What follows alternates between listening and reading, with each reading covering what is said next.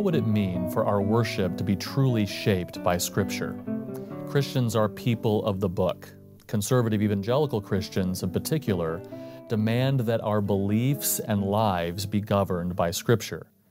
God's inspired word is profitable for teaching, for reproof, for correction, and for training in righteousness, that the man of God may be complete, equipped for every good work. Therefore, for Christ-honoring sanctification to take place, the lives of Christians must be governed and saturated by the living and active Word of God. And for the same reason, corporate worship must also be governed and saturated by the Word.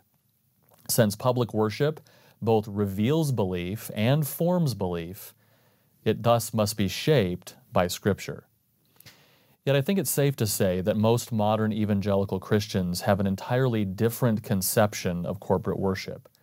Instead of a life-forming drama, corporate worship has become a concert plus a lecture, a time where we sing some songs that give authentic expression to our hearts, and then listen to a sermon that hopefully will give us some practical advice for the week. Most evangelical Christians would quickly assert that Scripture in general provides for us the necessary theological foundation and content for our corporate worship, but not much more, particularly when you venture into questions of the aesthetics of our worship, the cultural forms that our songs employ. Instead, what I will argue in this lecture is that in order for worship to properly form God's people as God has intended, every aspect of our worship, including our worship aesthetics, must be formed and shaped by the Word of God. This emphasis upon biblical authority over our corporate worship applies in at least 4 areas. First, the elements of our worship must be regulated by the Word of God. The sufficient Word has given those ordinary means of grace that, through their regular use, will shape believers to live as disciples who observe everything that Jesus taught. These elements have been clearly prescribed for the church in the New Testament. First, Paul commands Timothy, in the context of teaching him how to behave in the house of God, devote yourself to the public reading of Scripture. 1 Timothy 4:13. He repeats similar commands in Colossians 4:16 and 1 Thessalonians 5:27. Paul also commands Timothy in 1 Timothy 4:13 to devote yourself to exhortation, to teaching, and preach the word, be ready in season and out of season, reprove, rebuke, and exhort with complete patience and teaching, 2 Timothy 4:2. Third, Paul commands that supplications, prayers, intercessions, and thanksgivings be made for all people, for kings, and for all who are in high positions, 1 Timothy 2:1. He commands the Colossians to continue steadfastly in prayer, chapter 4, verse 2, and to the Ephesians he admonishes, praying at all time in the Spirit with all prayer and supplication, making supplication for all the saints, chapter 6, verse 18. A fourth biblically prescribed element might not actually be a separate element at all, but rather a form of Scripture reading or prayer, and that is singing. In both Ephesians 5:19 and Colossians 3:16, Paul commands gathered believers to sing psalms, hymns, and spiritual songs, thereby singing and making melody to the Lord with your heart, Ephesians 5:19, and teaching and admonishing one another in all wisdom, Colossians 3:16.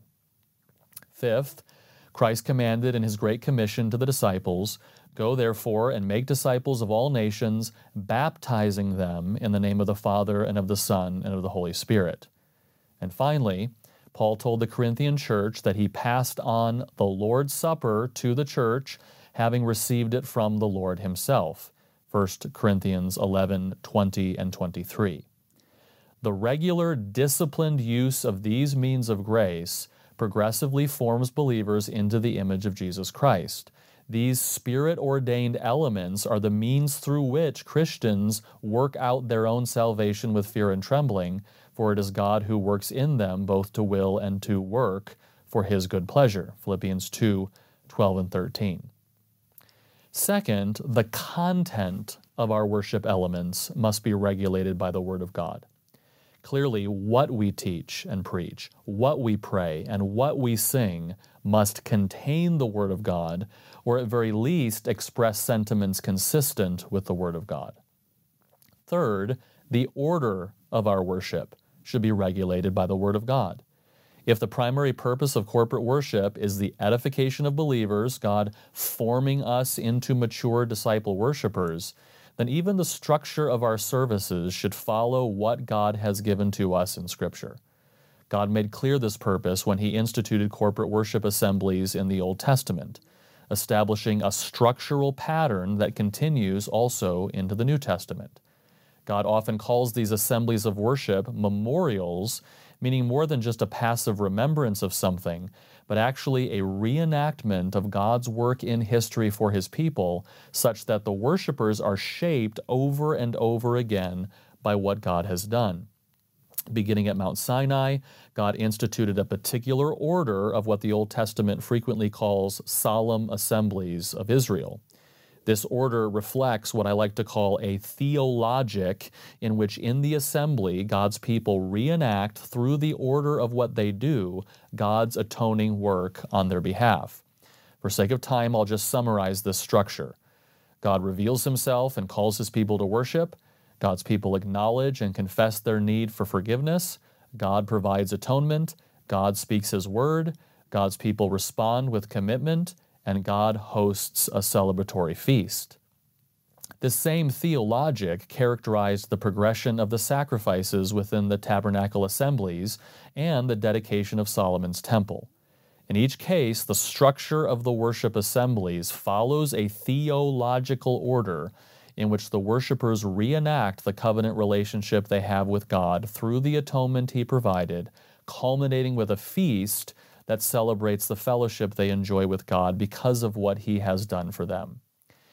While the particular rituals present in Hebrew worship pass away for the New Testament church, the book of Hebrews tells us that these Old Testament rituals were a copy and shadow of heavenly things.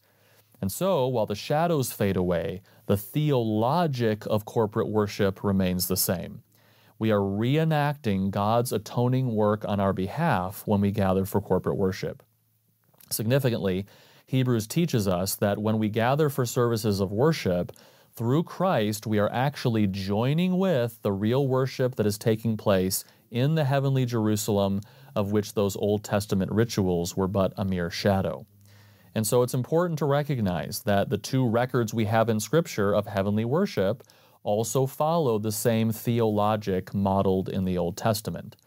When Isaiah was given a vision of heavenly worship in Isaiah 6, the order of what happens mirrors the same theologic that had been given to Israel for its worship. Likewise, when John is given a similar vision of heavenly worship, the order of what happens is the same. From creation to consummation, the corporate worship of God's people is a memorial, a reenactment of the theologic of true worship, God's call for His people to commune with Him through the sacrifice of atonement that He has provided, listening to His word, responding with praise and obedience, and then culminating with a beautiful picture of perfect communion with God in the form of a feast.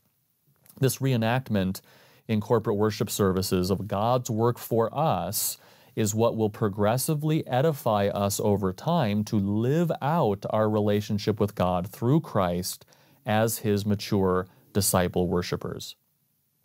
This is why historic worship services, intentionally structured on the basis of this biblical theologic, have always followed a standard order. Worshipers begin with God's call for them to worship Him, followed by adoration and praise. They then confess their sins to Him and receive assurance of pardon in Christ. They thank Him for their salvation. They hear His word preached, and then they respond with dedication.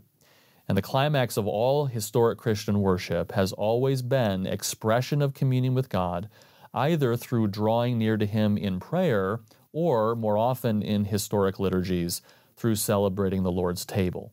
To eat at Christ's table is the most beautiful expression that Christians are accepted by Him.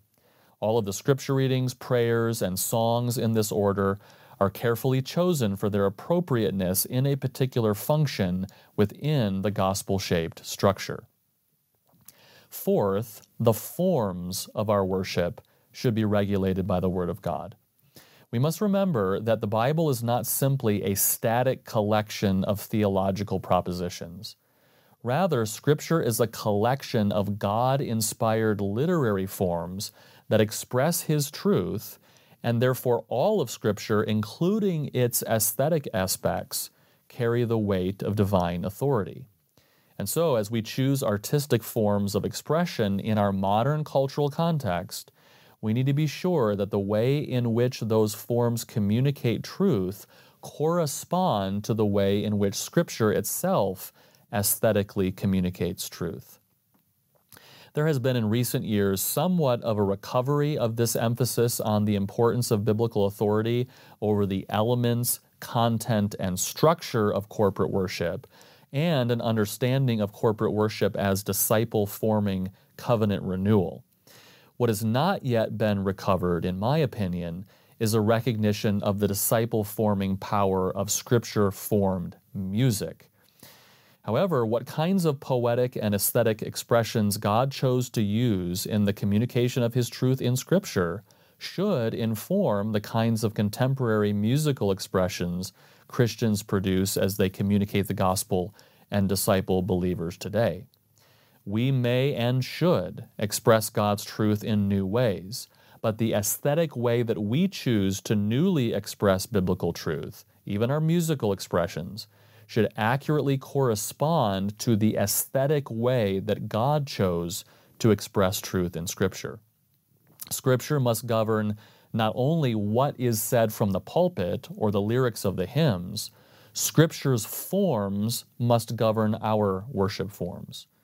In other words, if we believe in verbal plenary inspiration, then the meaning of the aesthetic forms that we employ in our contemporary worship must accurately correspond to the meaning Scripture's aesthetic forms embody. This idea of Scripture governing even the forms of our worship, including our songs, flows directly from the covenant renewal, gospel-shaped theology of worship we just discussed. Songs within this covenant renewal worship serve one of two functions. One, often psalms and hymns serve as God's words to us, either directly quoting or paraphrasing Scripture itself. And two, psalms and hymns can also serve as our response to God's revelation. With both cases, choice of songs depends upon how the lyrical content fits within the dialogical, gospel-shaped covenant renewal service. Songs are not lumped together into a musical set, but rather interspersed with Scripture readings and prayers through the dialogical, gospel-shaped service. The goal of covenant renewal worship is discipleship, building up the body. Every aspect of the service is chosen not for how it will give authentic expression to the worshipers or give them an experience of God's presence, but rather it will build them up, maturing them by the Word of God. The music itself is not actually very prominent in this theology of worship. Music is important, as I've discussed. It provides an interpretation of the theology of the lyrics and gives expression to that interpretation. But music is secondary. The music is selected and performed to modestly support the truth with sentiments that accord to sound doctrine. And an emphasis is given to reverence, self-control, sobriety, and dignity in how these songs are led, accompanied, and performed. Contrary to caricatures, this kind of worship is deeply emotional. But the music is not intended to stimulate or arouse emotion. Rather, deep affections of the soul are stirred by the Holy Spirit through His Word, and music simply gives language to appropriate responses to the Word. Emotion in covenant renewal worship is not often immediate or visceral or flashy. Rather, it is felt deeply in the soul. In fact, particularly because of commands in Scripture that Christians are to be dignified and self-controlled, care is given to avoid music that would cause a worshiper to lose control. Christians with this theology recognize that although physical feelings are good, they must be controlled lest our belly, a Greek metaphor for bodily passions, be our God, as Paul says in Philippians 3:19. Rather, since reverence, dignity, and self-control are qualities that accord with sound doctrine, as Paul says in Titus, music is chosen that will nurture and cultivate these qualities and the affections of the soul, like compassion, kindness, humility, meekness, and patience, Colossians 3:12, and love, joy, peace, patience, kindness, goodness, faithfulness, gentleness, and self-control, Galatians 5:23. This theology takes note of the fact that qualities like intensity, passion, enthusiasm, exhilaration, or euphoria are never described in Scripture as qualities to pursue or stimulate, and they're never used to define the nature of spiritual maturity or the essence of worship. Musical choices from this perspective are not about new versus old or the canonization of one kind of music. Rather, it is about choosing musical forms that best accord with a covenant renewal theology of worship. Since the earliest days of the church, theologians with a covenant renewal theology of worship cautioned against using music in worship that was simply designed to stir up feelings. Clement of Alexandria, for example, insisted, quote, "But we must abominate extravagant music, which enervates men's souls and leads to changefulness, now mournful and then licentious and voluptuous and then frenzied and frantic." Rather, Clement argued that the church's hymnody should employ temperate harmonies. In A New Song for an Old World, Calvin Stapert notes how uniform this understanding of music was among early pastors and theologians. This emphasis was renewed during the Reformation. Martin Luther and other German reformers insisted that worship embody reverence. For example, Johann Conrad Dannhauer required that music be, quote, "sacred, glowing with love, humble, dignified, the praise of God sung by the voice of men and instruments with becoming grace and majesty," unquote. Contrasted with, quote, "profane music, which is unspiritual, frivolous, proud, irreverent." Likewise, Balthasar Meisner insisted, quote, "Let all levity and sensualism be absent in worship music. On the contrary, let gravity and a pious intent of the mind prevail, which does not contemplate and pursue bare harmony, but devoutly fits and joins to it the inmost desires and emotions.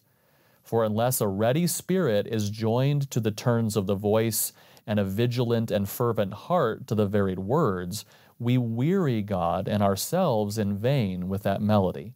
For not our voice, but our prayer, not musical chords, but the heart, and a heart not clamoring, but loving, sings in the ear of God." Calvin, too, insisted that music used for worship fit its solemn purpose, having weight and majesty, rather than being light or frivolous. Christians have reaffirmed this understanding for centuries. They sometimes disagreed over some aspects of what was acceptable, such as Calvin insisting only on unaccompanied psalms. Nevertheless, since they had a similar covenant renewal theology of worship, they all agreed that worship ought to be characterized by reverence and that some kinds of music embodied messages that simply did not accord with sound doctrine. We can see this evidenced by the fact that although Lutherans and Calvinists disagreed about whether we are permitted to sing hymns, for example, they shared tunes among their groups quite freely. They had the same understanding of what kind of music accords with sound doctrine. Most evangelicals today view art forms as simply pretty packaging for truth, or at best a way to energize the truth. Worship music, for example, is just a way to make truth interesting and engaging in worship. But imaginative forms are not incidental to truth. They are essential to the truth expressly because they are fundamental to the way Scripture expresses truth. And so, like with Scripture, contemporary art forms help to express the imaginative aspect of truth in ways that propositional statements alone cannot. They communicate not just the what of biblical content, but also how that content is imagined. And so, the kinds of imaginative forms that God chose to communicate His truth in Scripture should shape our art forms. The Bible's aesthetics should be the source of our contemporary worship aesthetics.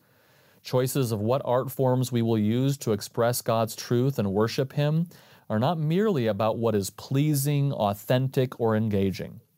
What forms we choose for our worship must be based on the criterion of whether they are true, whether they correspond to God's reality as it is imagined in His Word.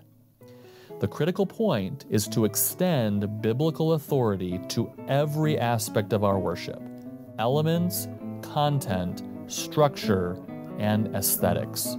If we understand the formative role of corporate worship in making disciples, and if we consequently recognize that such disciple-forming corporate worship must be formed by Scripture, then we must be sure that our liturgies and how we express God's truth aesthetically in corporate worship are similar in meaning to how Scripture expresses God's truth. Scripture must be the authority of both the content and the forms of our worship.